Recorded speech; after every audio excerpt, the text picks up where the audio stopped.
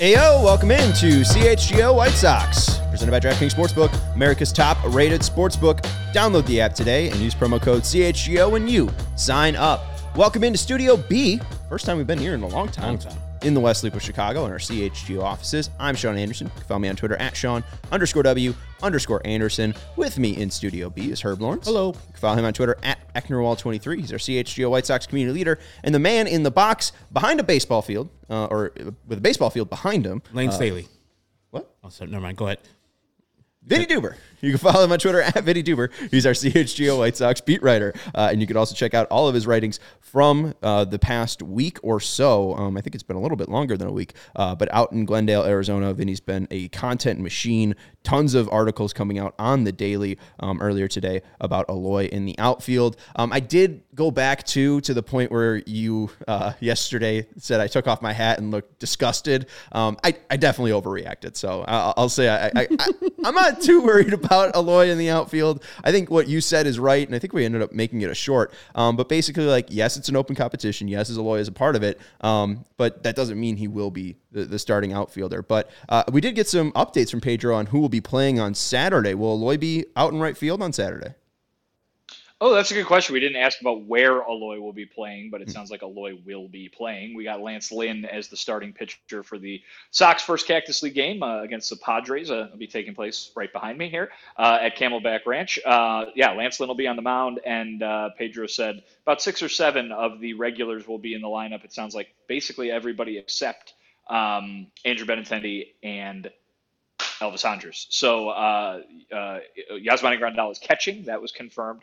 But yeah, I asked him, I think, probably a question that you'll be asking. I don't know about right now, but eventually, will be about the batting order and the way that guys are lined up. And I asked him, hey, you've had the managerial job for a few months now. Had the whole offseason to think about where you're going to put guys in the order. And he said, yeah, I've spent a ton of time, and you'll like this, poring over the data and poring over the numbers that what is let's see, I'm trying to remember the exact phrasing he used. It was something along the lines of where to put guys, where is the best position to put guys to maximize our run scoring? That's what he said. Yes. He sounded like a human or a robot pretending to be a human, pretending to be a computer. But that's what he filled us in on. So no reveal of what that batting order is, but I would imagine we will learn a lot on Saturday about the way Pedro kind of wants to line things up. The main thing to remember, too, early in these early Cactus League games, you got 4 guys going to the WBC. Tim Anderson, Yohan Moncada, Luis Robert Jr., and Eloy Jimenez are all going to be playing in the World Baseball Classic.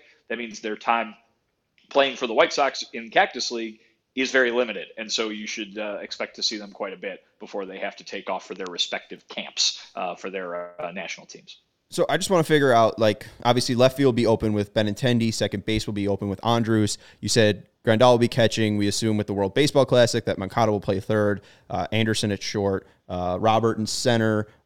Seems like Vaughn at first, Eloy probably then either DH or left field. And does that mean right field's Oscar Colas? Has that been addressed? We'll find out. You know what I mean? Obviously, you've got Gavin Sheets to consider in that mix as well. With second base not being occupied by Elvis Andrus, I would imagine you'll see either Romy Gonzalez or Larry Garcia maybe. So we'll see. Right? It's spring training too, so there are a lot of games where you see 5 starters and 4 guys who are going to make the AAA team. So these lineups tend to sometimes not be very reflective of what you'll see during the regular season, but it sounds like at least on Saturday, you could see a lineup that is pretty much what the lineup might be, with a couple exceptions. I'm thinking, too, the Padres are probably going to do the same thing. They have a bunch of people going to the WBC themselves with their dynamic lineup. So you're going to see exactly some good baseball after having a dearth of baseball for months. You're going to be thrown into some real baseball early on Saturday. So I'm waiting for I cannot wait for this exhibition game. And then after 3 innings, be all right, that's enough. This is not a real baseball. I was going to say, remember, Herb, you say, we're going to get real baseball. Well, you're not really going to get real baseball. You're going to get kind of halfway to real baseball. But, hey, it will be baseball players playing a baseball game. So there you go. Yeah, it should be fun to watch. I'm excited for it. It's back. I mean, I'm not going to complain whether it's real, whether it's fake, whether it's college, whether it's major leagues. It's back, baby. It's boys throwing the ball that might be 11.3 13.3 kilograms or 13.5 kilograms, or it might be the Yankees' perfect balls. We don't know, but hey, it's baseball nonetheless. What else has Pedro had to say today, leading up to his first game on Saturday? Any nerves he's feeling? I mean, he seems pretty cool, calm, and collected, and that seems like the largest takeaway from most people is that Pedro seems ready for this moment. Yeah, absolutely. I mean, listen, I think the one word that I'm going to come away with from spring training to describe Pedro Grifol is serious. I don't mean that as an insult. I think he's presented himself that way. And listen, this is a guy who has been waiting many, many years for his chance to do this, right? To be a major league manager. Finally got his dream job. He's not going to squander that opportunity, and he's not going to waste that at all. So he has been very serious on a daily basis, talking to us about the things he liked from guys who, some of them we've never even heard of before. But he's walking around and looking at it, basically everybody in this big league camp, whether they're major leaguers, minor leaguers, and he's got a good eye on all of them. So he's taking this seriously, no doubt about it. It was funny. He walked by us, a couple of reporters earlier today. I haven't described what the weather was today, but it was cold. It was not very nice out here in Arizona for Arizona standards. And somebody asked him, "Oh, what's with the weather? You like this weather?" or something like that. And he instantly went into serious question answering mode and was like, "Well, I don't like the weather, but I do like the work that we're getting done today." And it was just like, "Oh, okay." So you're always in that mode, and that's fine. There's nothing wrong with that. It could certainly serve him and this White Sox team very well. Saw that all business. Yeah. Saw that video you posted, Vinny, earlier in the day with Eloy taking Lucas Giolito deep tanking shot. I mean, I'm just excited about the guy's future, and this year looks like the slim Eloy hasn't lost any power, because you posted a video yesterday with him and Robert hitting. I literally couldn't tell them apart because they both had bright kind of orangish pink shoes or reddish pink shoes, and I was like, which one is which? And then I saw Eloy's little cocked foot. I was like, okay, that's Eloy. Yeah. So it's good to see that he's very slim, but also the power's still there. Now, juniors, both got the earring too. The earring too this year. Both ears or just one? I think each of them just have one ear. Okay. I think it's the right ear, actually. But Eloy's. We talked to him yesterday, so I remember seeing it. It's a sparkly cross.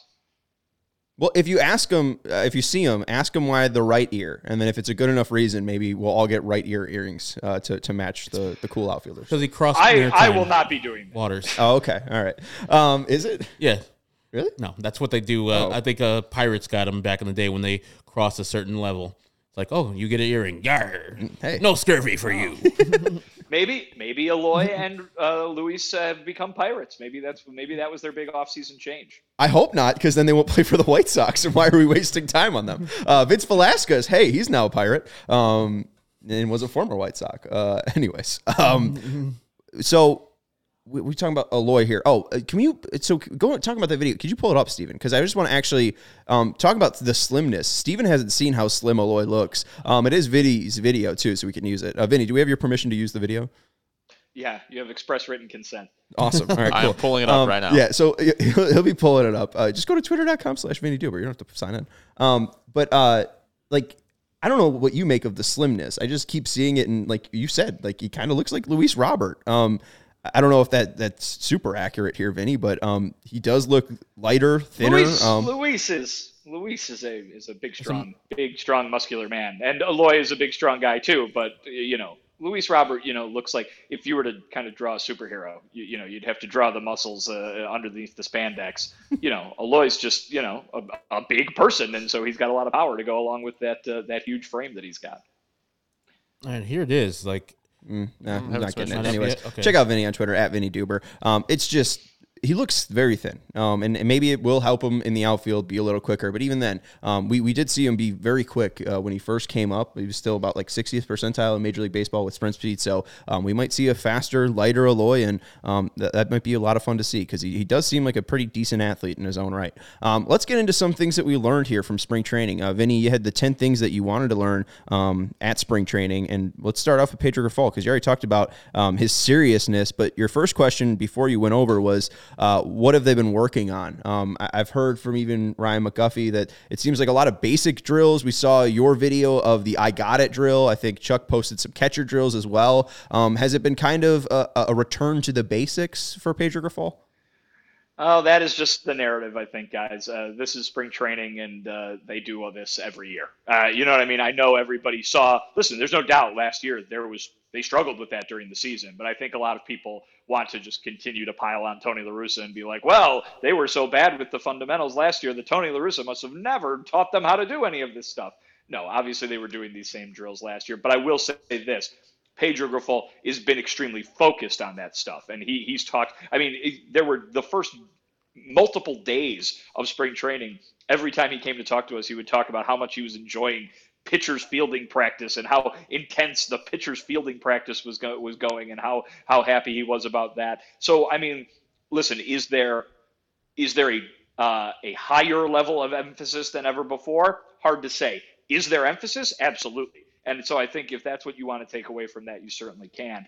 I was more interested in what that offseason work was. You know, how did we get from point A at the end of last year to point B at the start of camp this year? And it was a bunch of the same stuff that we heard during the offseason. You know, the guys who were down in Florida were able to work with the coaching staff members that lived down there. We heard about Ethan Katz kind of touring the country and checking out his different pitchers all over the place.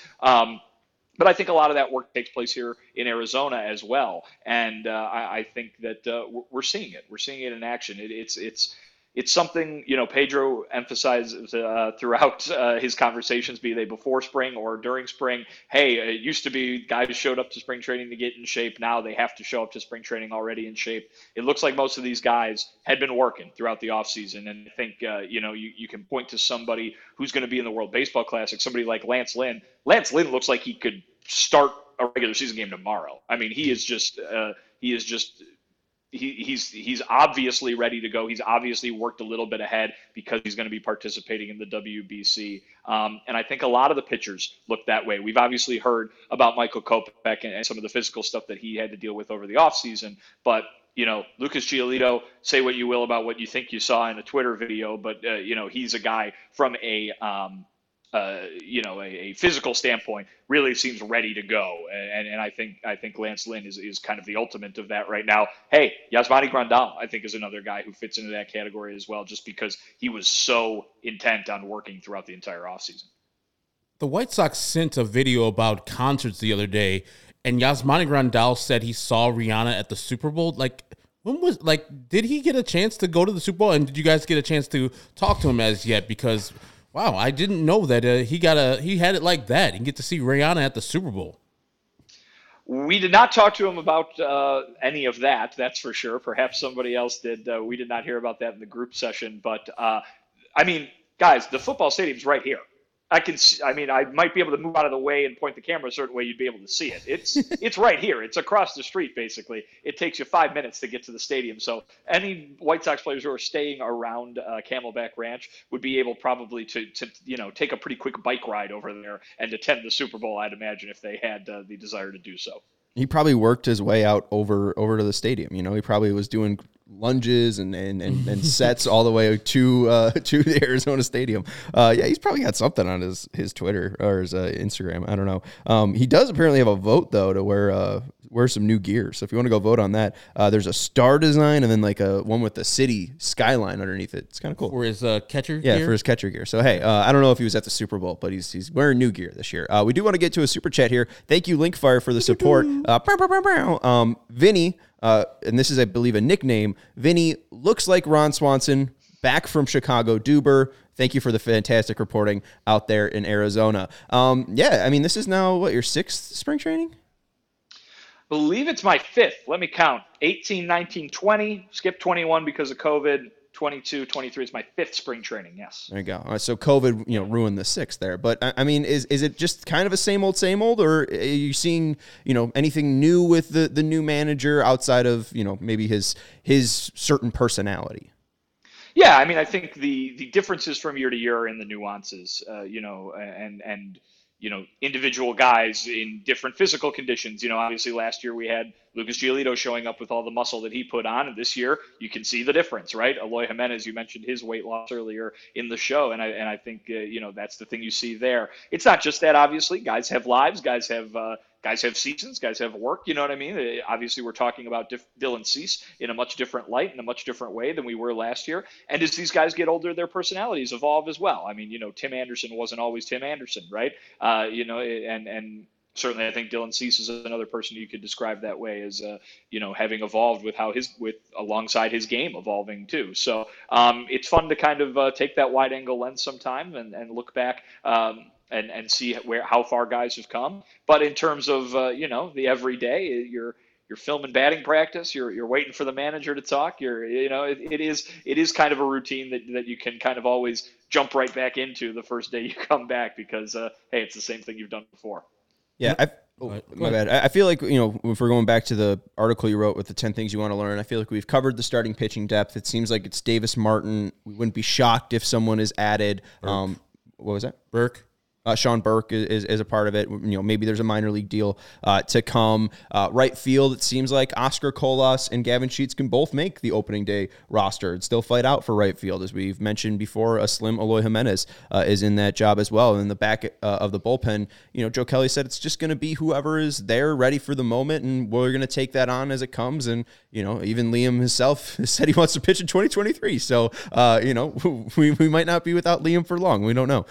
So that's still question marks there, and we'll know more as we get closer to opening day, as Rick Hahn will address Liam Hendricks' current situation. But I think I want to get to the one about Jose Abreu. Tim Anderson kind of talked about leadership and life after Jose Abreu. Doesn't seem like that big of a deal or that, pressing of a matter. Well, I'll talk about it in terms of the words that the guys have said. Yeah, it doesn't seem like that big of a deal. You're right. I think, even the guys who you would expect the guys who are closest to him, the guys you would expect to really feel this, Eloy, Yoan, Luis, have all kind of been like, it is what it is. And here we go. We'll see. I mean, all the three of those guys are still having fun. You know what I mean? They're going about their daily business the same way that they have in the past, maybe even a little, sillier than they would be in years past because they don't have Jose watching over them, trying to make sure they're all serious. But I think I'm trying to remember who it was. I think it was Eloy yesterday saying, Abreu is the guy who used to be loud. I think, we all have kind of this image in our head of Jose Abreu as being kind of this stoic, let's take care of business, everything's serious, everybody work hard all the time kind of thing. But he joked around with them too. I mean, I think I've told the story about last year in Kansas City when we were there early in the season, and he's yelling in the background of us trying to interview Luis Robert. He had a lot of fun with these guys as well, and I think they're learning how to kind of just be there without him. I think it'll show up in the regular season, though. I think it'll maybe be a bigger deal when things start counting and the stakes are a little higher. But yeah, in terms of what they've said, it seems like, yeah, it would have been nice if he could stick around, but he's not here. So, oh well, let's keep going. Looks like players are in great shape. They got the World Baseball Classic this year, so they're going to hit the ground running. What 7 of the players of the White Sox will do. Has Pedro talked about what's going to happen with the World Baseball Classic and the communication he has with the different managers that have his players out there? Just like, Lance Lynn will be pitching for the United States. I'm sure there's understanding, hey, we'll be pitching Lance Lynn for 100 pitches. But has he expressed to you guys what he would want from these players during the World Baseball Classic? And is he adding communication with the managers of these teams?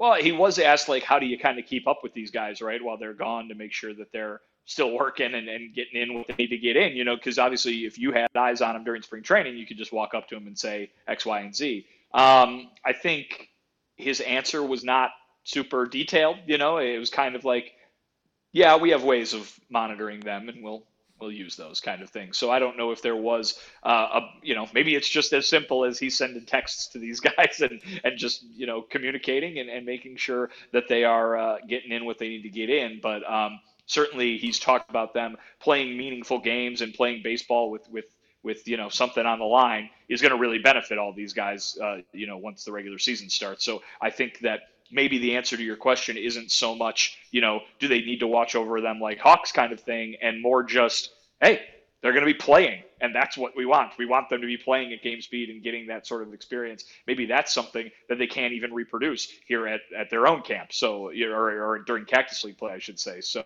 it's probably kind of a little bit of both worlds. All right, we're going to take a quick break here. We got more to ask Vinny about spring training, what the White Sox are trying to do this offseason. A lot of people are wondering about injuries. That was one of your questions as well. Well, we'll see if the White Sox have changed up any certain processes to avoid those injuries. Also, we'll ask you a little bit about second base, but maybe not ask you about it. Maybe we'll just ask the guy who's going to play second base, because you got Elvis Andrus for a one-on-one interview. So we'll talk with Elvis Andrus a little bit later as well after this ad break. And if you are watching, please hit the thumbs up. We would greatly appreciate it. I think Jimbo said we got 50 people watching and only about 10 likes. If you're hanging out, just listening, hopefully this little call to action will get you to give us a thumbs up. We really, really appreciate it. We do have to let you know about DraftKings Sportsbook, their official betting partner of CHGO and All City Network, DNVR, PHNX, all represented by the best and top-rated sportsbook in America, DraftKings Sportsbook, and they are offering NBA no-sweat same-game parlays. It's back after the NBA All-Star break. The NBA is returning tonight. Games tip off at 6 o'clock with the no sweat same game parlays. You could put down up to $10 on an NBA game, on an NBA no sweat same game parlay with 3 legs. And if your bet doesn't hit, you get $10 or up to $10 in bonus bets if your bet does not hit. Tonight, I'm taking in the Pelicans-Raptors game under 233.5 on the total, 25 plus points and assists for CJ McCollum, and over 11.5 Trey Murphy III points. I know that's going to get everybody rushing to their phones because they love Raptors and Pelicans basketball, but download the app now and make your own choices, make your own bets, and sign up with code CHGO. New customers can bet $5 and get $200 in bonus bets instantly. Only at DraftKings Sportsbook, an official sports betting partner of the NBA, with code CHGO. Minimum age and eligibility restrictions apply. See show notes for details. Also, Trey Murphy III redundant? Yes. Okay. It would be Trey. It's Trey Murphy, or whatever his real name is, Murphy the third. Because I'm the third. I'm Herb the third. Yeah, like Trey Murphy the second makes sense. Yeah. It's 3 Murphy 2. Yeah. But 3 Murphy 3? I didn't know about the word Trey, because I would never have gone with the name Herb as a child. Oh my God, kids are relentless. There's a jerks. You ever watch Sex in the City? There's Trey McDougal. No, I didn't ever watch Sex in the City. You should. It's pretty good. Got to let you know about Pins and Aces. They're pretty good as well. The official golf apparel partner of CHGO. We love our Pins and Aces gear. Our guy Steven is a huge avid golfer and gets tons of compliments on and off the course when he's rocking his Pins and Aces gear, when he's hitting the links. They're a family-owned and golf apparel business, and they make amazing polos, hats, golf bags, and even our favorite beer sleeve. It's an innovative product that allows you to store 7 beers right inside your golf bag. Hey, Goose Island, the beer sponsor of CHGO, 15 case in a 312. Lovely urban pale ale wheat, right?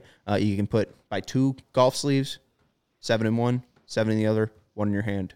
You're going to have a good 18 holes. So check out pinsandaces.com and use code CHGO. Receive 15% off your first order and get free shipping. That's pinsandaces.com. All right, let's get into the injury question, because I think that's everyone's biggest concern. I mean, we talked about Yasmani Grandal getting healthier. Even Tim Anderson going to Driveline. Part of what held him back in 2022 was a groin injury, and getting healthy and getting back his finger health as well was huge for these players. So how do the White Sox avoid those big killer injuries like Aloy in Minnesota, TA's groin, Luis Roberts' wrist injury? How do they avoid those massive kill shots to keep them above 500? Yeah, I think the biggest answer, as I said before we left, is get good luck, right? I mean, because this is still baseball, and you can be the best team in the world at performance and strength and conditioning and injury prevention, and you can still get injured playing baseball, because that happens to so many players every single year. So obviously, there's no way that they can just eliminate all of that, but I asked Rick Hahn, what did you guys do? What are the specific things you guys did last year since last year to try and get better at this? And the answer was not terribly specific, but it sounded like it had a lot of prongs to it. So I'll put it this way. The White Sox took it seriously. The White Sox, looked at every avenue that they could. They're using different technology. They did make some additions to the staff. They're, doing different exercises, that kind of thing. Like I am not well versed enough in all of that to lay out exactly what that all means for the human body. But the White Sox did take this seriously. I think we saw Rick talk about that at the end of last year. If you remember back to the introductory press conference with Pedro Grifol, where Pedro was asked that question and then leaned over to Rick and say, hey, are we ready to talk about this yet? And it didn't seem like it was ready quite to be rolled out yet from Rick. So he did, talk about some of the areas that they attacked here at the end of or at the start of spring training. I can provide that full answer. I could go look it up on my phone and provide that full answer after the show for those who are interested. But you do get the impression that they took things seriously, that they are doing things slightly differently, and that they're trying to improve an area where obviously a huge deal for them the last couple of years, but also too, you can only improve so much in because there is just that bad luck that's going to strike some team or every team in some fashion throughout the course of a baseball season. Well, I want to bring this up. This is from, I think it's Scout Report Girl. Scout Report Girl. If you want to bring up this map, Steven, this is all from Baseball Savant. It's miles 2023 miles traveled by team and how the MLB schedule will impact this. As we know, all 30 teams will play each other. The White Sox have the third least amount of miles traveled. So if we're talking about rest, if we're talking about recovery, the White Sox might be one of the teams that will be able to take advantage. And it's literally just because they're in the middle of the country. You look at the Athletics, because they're so far away from everything, the Mariners being on the West Coast, same with, even the Yankees at 14 being on the East Coast. Those teams are going to have to travel 30,000 plus miles in 2023. The White Sox, 672. So I do think that part of all of this is going to be helped by them having a little less impactful schedule. I don't know if I'm really looking into this too much, but also, isn't this just going to benefit them massively from here on out? Because 2024 won't look too different. All the teams are going to stay in the same spots outside of Vegas. So there might be one in Nashville. It seems like the White Sox with this 30-game schedule, something I never thought about, was they're going to gain a lot of rest and relaxation over other teams. They have most of the things pointing positively in their direction. Bounce back year for a lot of the players in 2023, that miles not traveled that other teams will be traveling. And you saw around there the other central teams are close to them, of course, because they're all centrally located. But they have all the things this year for a successful season, like the bounce back years, the health, the miles traveled. So there's no excuses this year. I think the White Sox will play well this year. I might have been down on the offseason, but I think, and we'll have our predictions for the season a little bit later, close to a regular season. But I think the White Sox can win this division. Maybe not 90 wins, but 86, 87 wins this year, especially because they're playing all the teams. And we saw the record versus the AL Central not sparkling. Against teams who are really good, like the Yankees, other teams in the league, they were really good. They were over 500 against versus these really good teams. So I like that the White Sox have a favorable schedule, a favorable health situation, new manager that's really serious about spring training. All these things are pointing the arrow up, not the guaranteed rate down. It's going up. Hey, all I'll say about that graphic, Sean, is remember this. Your reigning World Series champions and the team that's been to the World Series like basically every year for the last, half decade or so, played in Houston, Texas, which is all the way on the east side of Texas, in the same division with the teams in Seattle and Oakland and Los Angeles. I would imagine they were racking up a hell of a lot of miles over the past, ever since they've joined the AL West, and it didn't seem to slow them down too much. So, listen, certainly a plus that you don't have to fly all over the country a million times. But if you're the White Sox, that central location can't hurt. But doesn't necessarily correlate with wins, I would imagine. But I think this year they're going to get fewer miles because of fewer games versus AL West teams. So they're 21st in this ranking that Sean put up there. Still traveling a bunch of miles, like they got to travel out to Oakland, Seattle, and LA. So, but this year they might get benefited by not having to do out there 3 times instead of just 2 times this year. But yeah, I think so. They'll win 130 games. Fresh, good, and we lost the pitcher. We're good. Who cares? Who? Justin Verlander? Nonsense. Honestly, it seems how they're acting, and I don't blame them. The White Sox are kind of acting like that with Jose Abreu, and that's probably what champions and winners do. They I see it.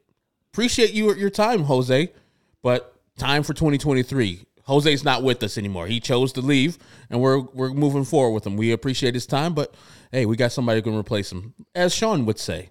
Andrew Vaughn and Eloy Jimenez. Well, and I do just want to say, too, like the White Sox, you look at in 2021 to the miles traveled. I just want to look at this.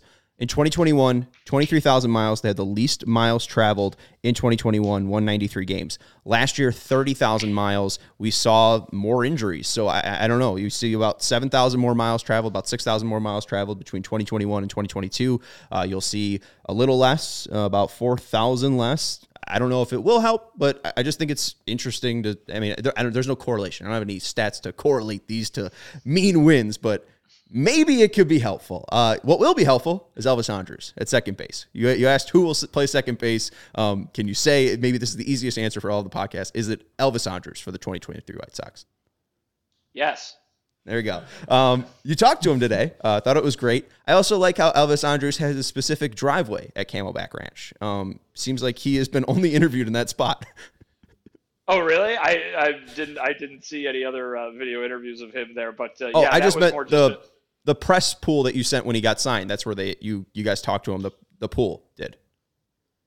When we talked to Elvis when he got signed, did we talk to him out there? No, we talked. Yeah, to the him. first No, day. we The talked first to him day. behind. No, we talked to him behind. We talked to him on the other side of the building. All right. Yeah, It looks so similar. they're both around the building, though. Sure, there you go. As opposed on a Is he allowed in the backfield building? somewhere. Yes. Okay, good. So why don't we jump to Vinny's chat with Elvis Andrus? It's about 9 minutes and 30 seconds here. We'll come back and then chat with Vinny about Elvis Andrus. And I guess I did mistakenly say that we had Elvis Presley on the podcast. He's unfortunately passed, has been passed for a while. But Elvis Andrus. Did people come in? Is that why the 50 people are here? Yeah, probably. To watch Elvis? I'm thinking a couple more would be here if we have Elvis Presley. He's been dead, since 77? Yeah. He's been dead more than I've been alive. Yeah, that'd be breaking news if he was here. But we got Elvis Andrus, and very excited to hear his chat with Vinny. Let's roll it. Alrighty, here with White Sox infielder Elvis Andrus. Elvis, you made it to camp signing right here when the full squad started. What's the first couple of days camp been like for you? It's been awesome, man. Love to be back here with the boys, and it's been a great 2-3 days. I feel that everybody's kind of getting loose, kind of getting comfortable with the routine. So it's been amazing so far. You seem like you're having fun out there. Is that regular, or is it a reflection of kind of how you feel about this team and kind of why you wanted to come back here? No, I'm usually like that, man. I'm always dancing, singing, trying to make everybody to, if I hate people being too quiet. I think you should be, talking and getting to know your teammates and just having fun. So whenever I see somebody who's been too quiet, trying to get on him. What is this clubhouse like? What kind of appealed, about it last year that you really enjoyed enough to kind of come back for this season? No, it's an amazing mix. I think we have, a lot of great veterans in the team, but we have a lot of, exciting young players. So I love it. I think from, top to bottom, pitching, defensively, offensively, we got everything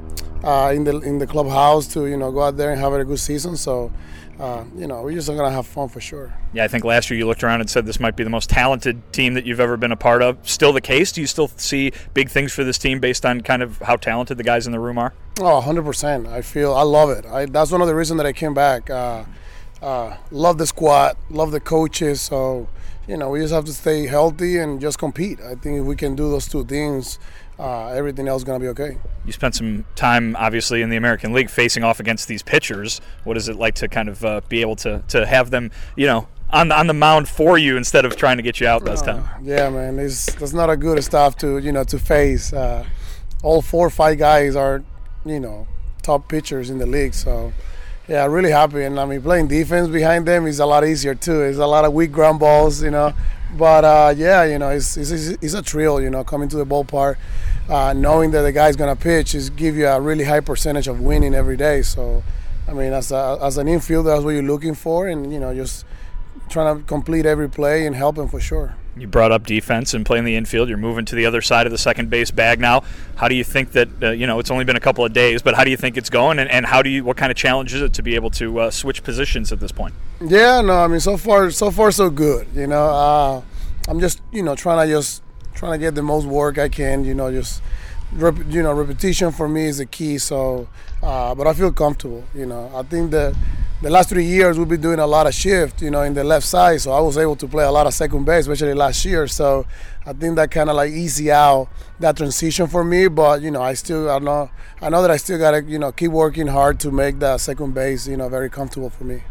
You showed up last year and provided a bit of a spark for a team that was, kind of struggling to get into a rhythm, ended up, not making the playoffs. What did you kind of see at the end of last year? What was going on in that clubhouse that kind of prevented them from reaching the potential that obviously is so high for them? Yeah, no, I mean, probably a few things for sure, but, that's baseball, man. It's sometimes not how much talent you have, it's how you can put it together as a team. So, when I came, I think that was the only thing that I saw. I mean, there's a lot of talent here, but, when things were getting tough, like everybody started pulling, their own way instead of get together. So I think that, that's for us the biggest key, as a team, be united in those tough situations that is going to happen during the season. And I feel like we can do that. We're just going to become a better team. What does leadership mean to a baseball team? Well, I mean, I think everybody needs, leadership. It's not one guy, that's running the show. He has to be. There's a lot. It's like a military chain command. You got your president, then you got your general and colonel. So I feel that I've been in teams where it's like that. It's not only one guy. Everybody's doing their job. Everybody's getting accountable for everyone. It's like, no matter if you got 1 or 2 years and you see somebody doing what we're not supposed to do, calling aside. And I feel that you don't need to have 20 years in the big league to talk to your teammate like, hey man, come on, we got to play hard. That's not the way we play. That's not an ABC for us. So I feel that's the most important thing for any team. Is this team still looking for that leadership? Is that something that comes about in spring training, or do you think you walk in and there's guys here that can do it and you can add to it as well? No, I think there are guys that are already stepping into that role. For me, it kind of coming and helping with my experience, I think I can easy out a lot of that stuff, because it's not easy, when you go and hey, now you're a leader, I think that it's not like, oh, I'm a leader. You have to earn it, and you have to respect each teammate. You have to be there for your teammates. You have to, be an example. So for me, I'd rather do that. I'd rather be that kind of example, be that type of leadership. And when you do that, they're gonna, when they see you working hard and you've been playing for for a long time, they're like, well, he's been playing for a long time. Look, how hungry it is. So I feel with example, I mean, he's a better leadership for me, and that's the one that I always try to transmit to my teammates. Speaking of leaders, what about the leader of this team, Pedro Grifol, the new manager? What have you noticed from him in just a few days here at camp? Yeah, no, so far so good, man. Very good communicating. I think that's always key for any manager. You have to know how to communicate with players. Right now it's easy going spring training, but when the season starts, that's when that's the hardest part. How every player, we all different. And you have to learn how to communicate to each player. We all got different trigger points. So, but I mean, so far, he's a really easy person to talk, and I feel that's a really good quality for a manager to have. And I mean, everybody feel comfortable around him. He's gonna let us play. He's gonna let our talent to go out there. And I mean, he only got a few rules, but I mean, they're easy rules actually. So I mean, so far so good, and we hope we can just make the job for him a lot easier this year. What are his rules? Well, he's very, very big on culture and what that phrase embody. So I think that he's trying to get that Chicago White Sox pride back, and it's huge. I think every successful team does it, and an every daily basis. So I think that is something that the team kind of ran away a little bit last year, and it's really good. I mean, spring training is a great time to start working on that, getting that pride back. We're here for a reason. We're a really good team, and we're going to show you. So he's bringing all those thoughts and those mentality to the team early on, and I think that, we have to keep working on it, but they're right on point. You spent the offseason obviously going through free agency, as you said, for the first time in your career. So probably that was taking up some space in your mind. But what'd you do for fun? What did you do to kind of relax throughout the winter? Oh, I got 3 kids at home, man, and they're 5, 4, and 1. So I don't need no more fun or trying to find fun. I'm a very family guy, and for sure it was a different situation for me going through this right now. But I think that's a great thing about having a family. Like it was easy for me to relax and just paying attention to my kids and believing that my agent was gonna get me a contract. So I trust my agent. I trust what I did last year. I know what I can bring to a team, and I just trying to put my my energy and my effort in my kids and let everything else just fall through. Do the kids like baseball yet? The oldest one, yes. The older one's like he started playing some t-ball before I came here. So, I'm not gonna put pressure. I know how hard this thing is. I just want him to have fun and like learn about the game, fall in love with the game, and then when he's around 12, 13, we can start working a little bit. You've been on good teams before, winning teams before, teams that have gone far.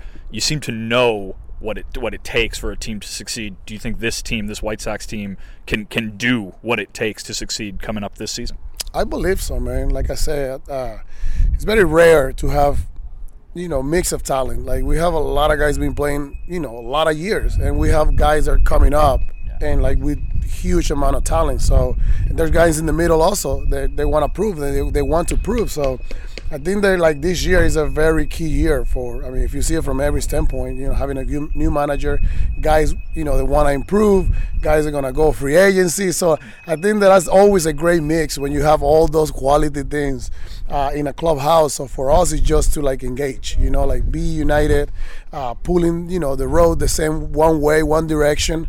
And if we do that, the talent, you can be blind and listen to names and you're already like, wow, they're going to win. So it's about believe it. I think that is big. I'm a big believer of that. I'm always positive, and I don't really care, the league or the other teams. I only care about our clubhouse and our guys, and, just do our best and, do everything 100%. And if we do that, we're going to win. We know that.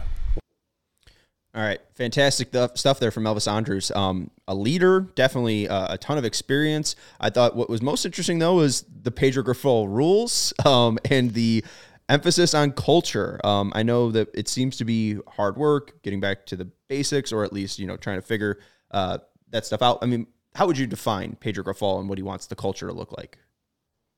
Yeah, I'm not quite sure that it's been made very public, to be quite honest. I think that that's something that he likes talking about to the people that are going to be involved in it, right? We heard a little bit of it, I guess. The best glimpse we've gotten was in his introductory press conference when he talked often about the kind of things that he wants this team to do, playing hard every night and doing the little things correctly, the stuff that made White Sox fans stand up and cheer at the time, because obviously it was a visible problem during the 2022 season.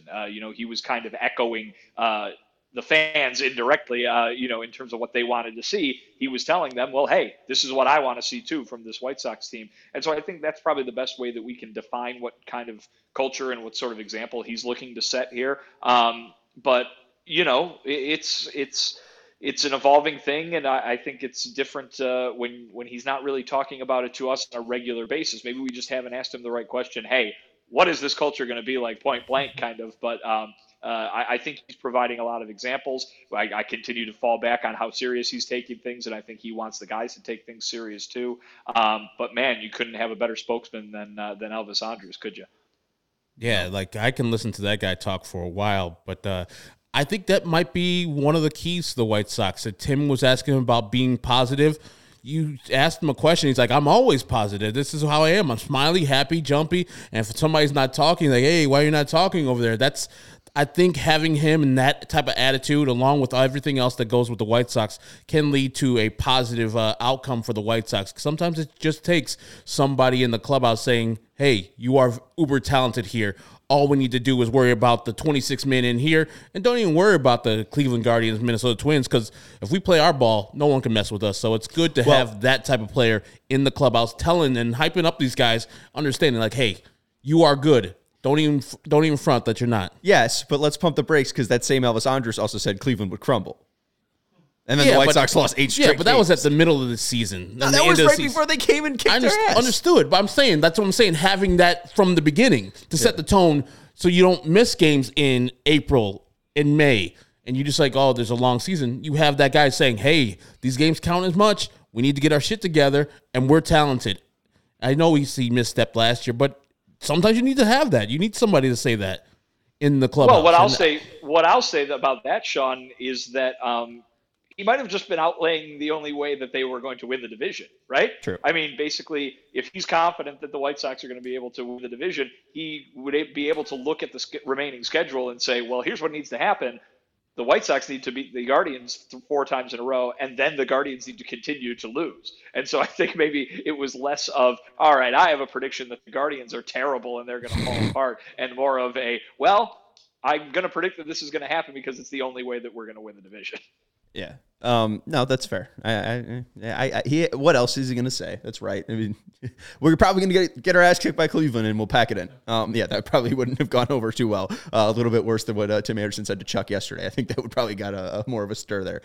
Let's go to him playing second base, though. They talked about the combo between Tim Anderson and Elvis, trying to get that down before Tim goes to the World Baseball Classic. Looking at Elvis, and when he was playing the shift, he said he was really kind of playing second base when going up against left-handers. And you look at on StatCast where the average position where he played on StatCast during the shift, literally right behind the back. So it's basically, taking stuff on that side of the bag. I'm trying to find his specific shift numbers, but it seems like he's not too worried about the flip over. Yeah, he's not. And I think this is kind of goes all the way back to last season, obviously, when there was still that chance maybe that he would have had to move over there if Tim would have returned before the end of the season. And, we kept wondering about it, what's going to happen. Certainly we talked to him and he said, I'd be willing to do it. I remember asking that question of Miguel Cairo. Hey, can he do this? He's never done it before. Is he able to do that? And Miguel Cairo looked at me like, what are you worried about? Like, he's a shortstop. Of course he can go play second base. And I guess we'll find out if that level of confidence was warranted. But, I've definitely had that one stick with me. No, he's not worried about it. Pedro's not worried about it. Rick Hahn's not worried about it. I think this is a veteran guy who's putting in the work. And certainly he's already taking grounders at second base and doing all that fielding stuff here today. Hey, when you come to spring training, you got 6 weeks. So, he's going to have 6 weeks of practicing this position. And then, what the fans don't see, obviously, during the regular season is these guys taking ground balls every day before games. So the practice does not stop. And Elvis Andrus seems to be somebody who's committed to that work.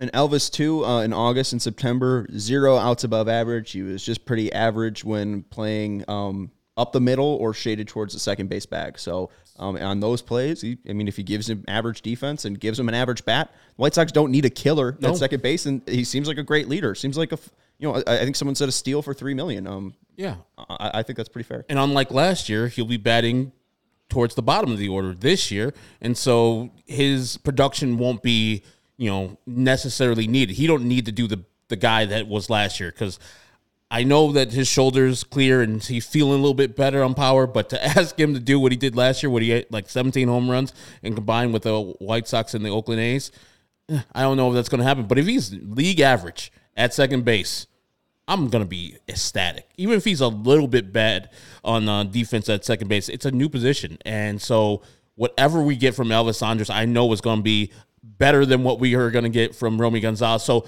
I'm happy they got the move done, and I'm happy that he's in camps, because I know that the White Sox are just a better team with Elvis Andrus on the squad than Romy Gonzalez, because he's still on the team too, and he can do extra things. But I think Elvis is better for this contending team than Romy would be. Looking at his defensive value on Fangraphs in the past 2 years, 6.1 and 10.1. If you just take the average WAR of a second baseman, Brendan Rodgers was the closest to 2 WAR. He had a 3.5 defense. So if you are getting 6 defensive value from Elvis Andrus at second base, it's very likely that he'll easily clear an average 2 WAR season for a player. Because even Brendan Rodgers hit 92 for weighted runs created plus. Elvis Andrus was at 116 with the White Sox last year. Don't think it'll be that good, but it seems motivated. Seems like a great spot for him. Walk year again. So he needs to go and get another contract so he can experience free agency once again. And hey, I wouldn't put it past, why not with the White Sox? Colson Montgomery, that's why not with the White Sox. He's going to be ready in 2024. He's Sure. not even playing second base. No, I don't know about Colson Montgomery. I think that's a little bit of a rush. Let's bring Elvis back. I want Elvis, more comeback specials, all right? I hope Colson Montgomery makes it a discussion next year. We haven't even hit If I Can Dream yet. He's still got a couple songs to go through. I want to give you the DraftKings pick of the week before we get into some Tim Anderson stats and just some other spring training notes before Vinny comes back. You're going to be back from Arizona, and we're going to be very excited to see you, Vinny. Want to let you know the DraftKings pick of the week, though, is tonight in college basketball. Penn State on the money line. I got them last night at plus 110. I got them earlier this afternoon at plus 120. Right now it's at plus 125. The value keeps going up, up, up, and up. Take Penn State.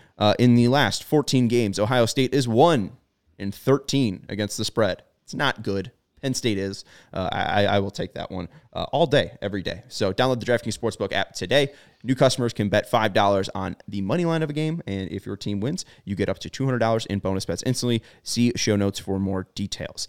Let's get into final notes, news. What else stood out from spring training, Vinny? We've touched upon Aloy, Lucas, Pedro Grifol, Yasmani, Tim. Anything else that needs to be cleared up before we come back? Yeah, well, I think one guy we haven't talked too much about so far is Andrew Vaughn. And, we had a brief group session with him a few days ago. He's a guy who admitted again to kind of running out of gas at the end of last year. It was a conversation throughout the season about his legs and what running around the outfield, might have had an impact on that. I think he was fine doing that. He's a guy who's like, all right, put me wherever you want me kind of thing.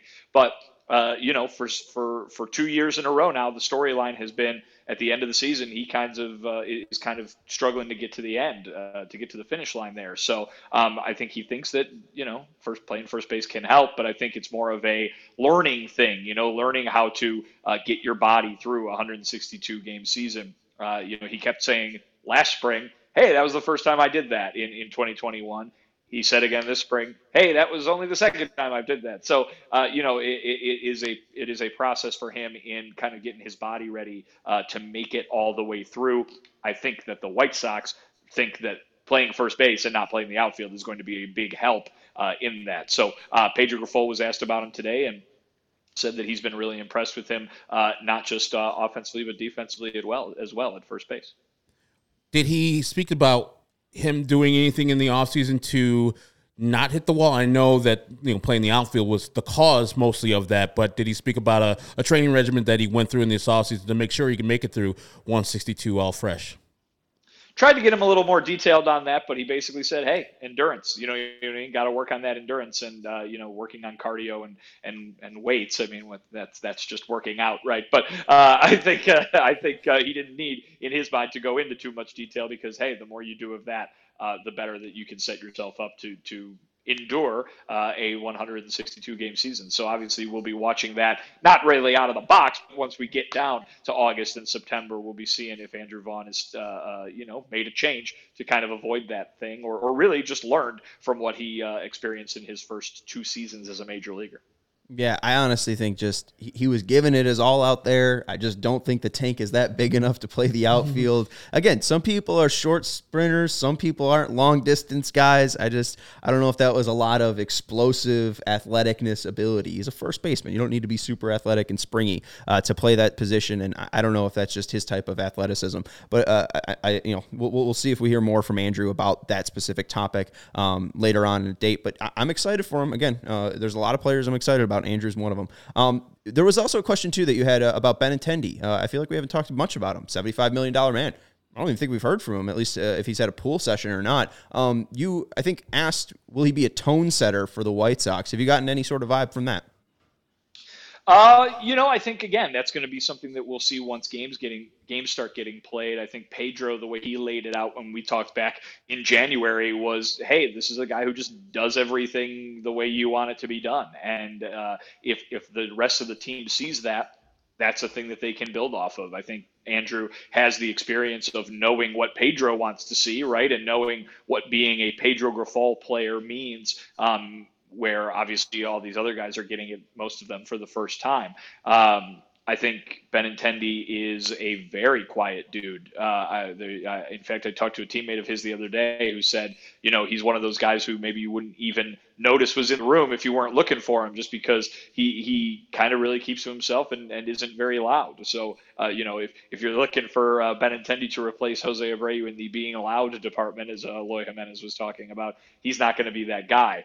But once the games get going, what he can do on the field can make a lot of noise, to make the obvious cliche joke there. I think, he is a guy that maybe takes the extra base or, God forbid, lays down a bunt when you need to lay down a bunt, plays good defense out in the outfield, hits the cutoff man, that kind of stuff. I think, so when I'm talking about tone setter, I don't necessarily mean, hey, he's going to step in here and be the leader of this team. It's going to be Andrew Benintendi's team now. No, I don't think that's going to be the case.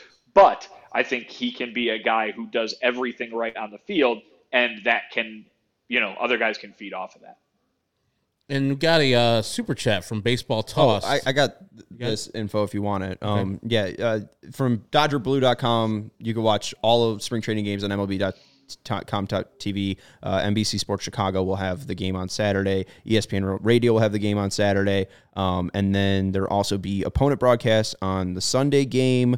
Monday, NBC Sports Chicago will have it. Wednesday, the Guardians Radio Network will have it. So I think there's in total 5 or 6 games NBC Sports Chicago will be broadcasting this year. So if you have MLB TV, though, you'll be able to watch it. 6. From Vinny's hand count there. And there's another, sometimes they just do WhiteSox.com. They just do broadcasts that way. I used to do it with Rich King, but no, not anymore, Vinny? Not this year. Nope. There'll be the 6 games on. The 6 games on TV will be the only ones. I think there's a total of 11, maybe. I don't want to say the wrong number, but there's a total number of games on the radio too that you can listen to on ESPN 1000. 10. 10. There you go. So 10 of those. They're not all the same. Some of them are, some of them aren't. So go ahead and get to the White Sox webpage, and they'll have that schedule for you of which games are on the radio. You can listen to Len and DJ. Wonderful. Final thing I wanted to get to was Tim Anderson. We talked a little bit about his groin injury. There was an athletic article from James. He got a quote from Joe McEwing, and Tim just kind of talked about his groin injury being the real reason he was held back when he came back in June, and then obviously he left in August with his finger issue and then never returned in the 2022 season. But Super Joe, back in July, told James he went through a stretch where he came back trying to pull the ball because he couldn't get into his legs.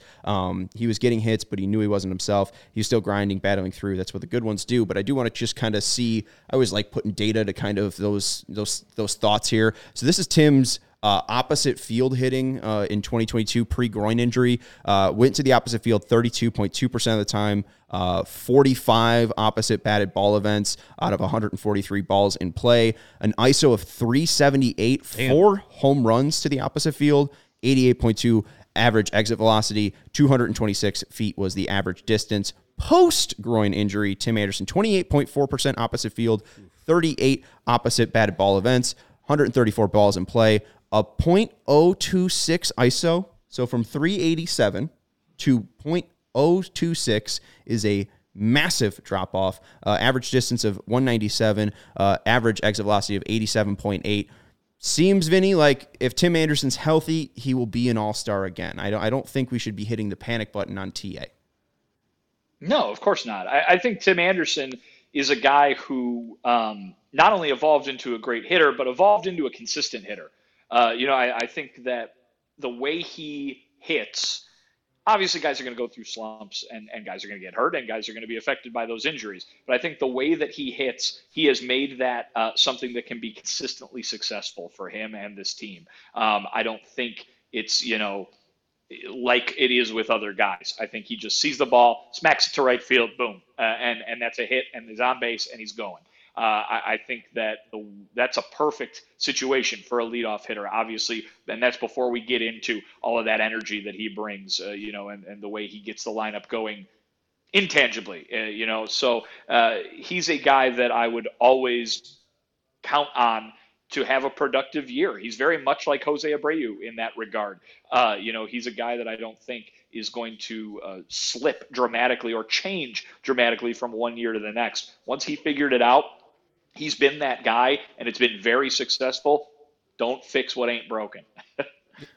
And I like the fact that he went to Driveline, saw a problem, and he's like, you know what, these people can help me out with my swing, and we'll see the results of it. He's always in a quest to be better, and it's good that Tim Anderson is trying to be better. And, you know, that 362 isolated power, that wasn't going to be sustainable, but it's good if you can go 378. God damn. If you can go opposite field with power, do it. Do it all the time, because it's going to...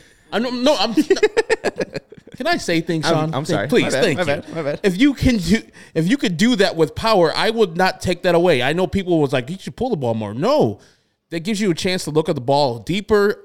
Different pitches don't fool you as much.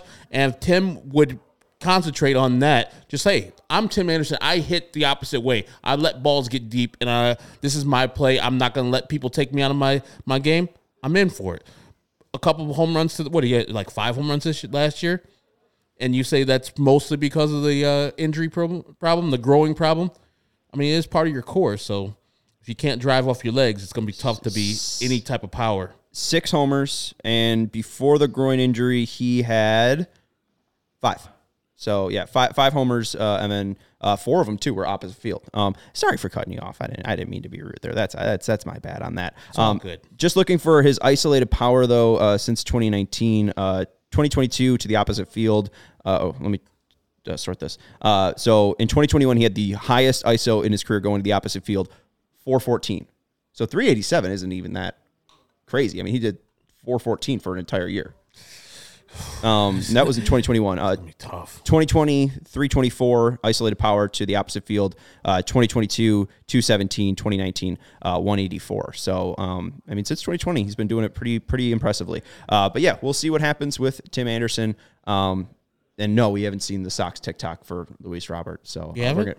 Which one is it? Just any of the ones where he's asking about what concerts you've been to. Oh, who would survive a zombie apocalypse? He had the good one with fingers for hands or toes for fingers, whatever that was.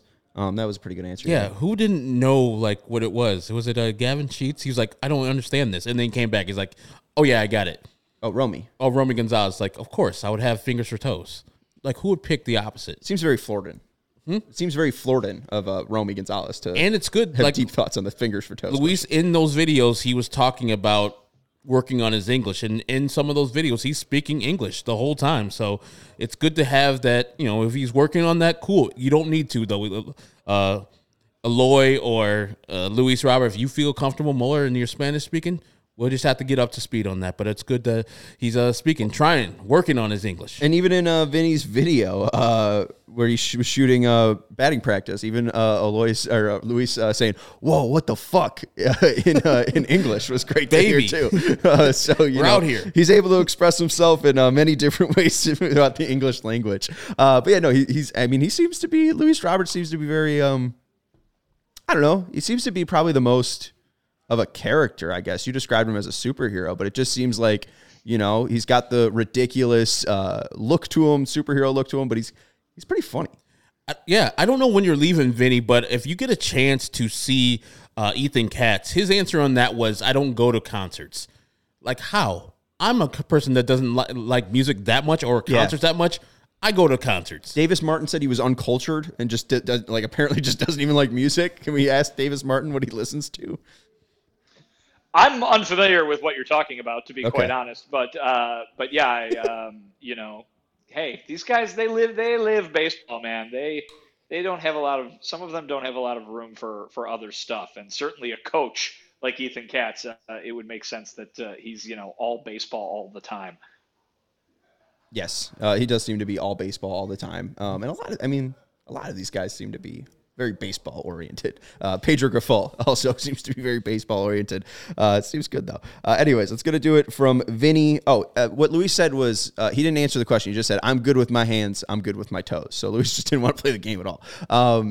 Thank you, Vinny, for your great reporting down at spring training. We're going to have some more footage from you on Sunday. You're going to be traveling back, so safe travels when you're getting back from Arizona.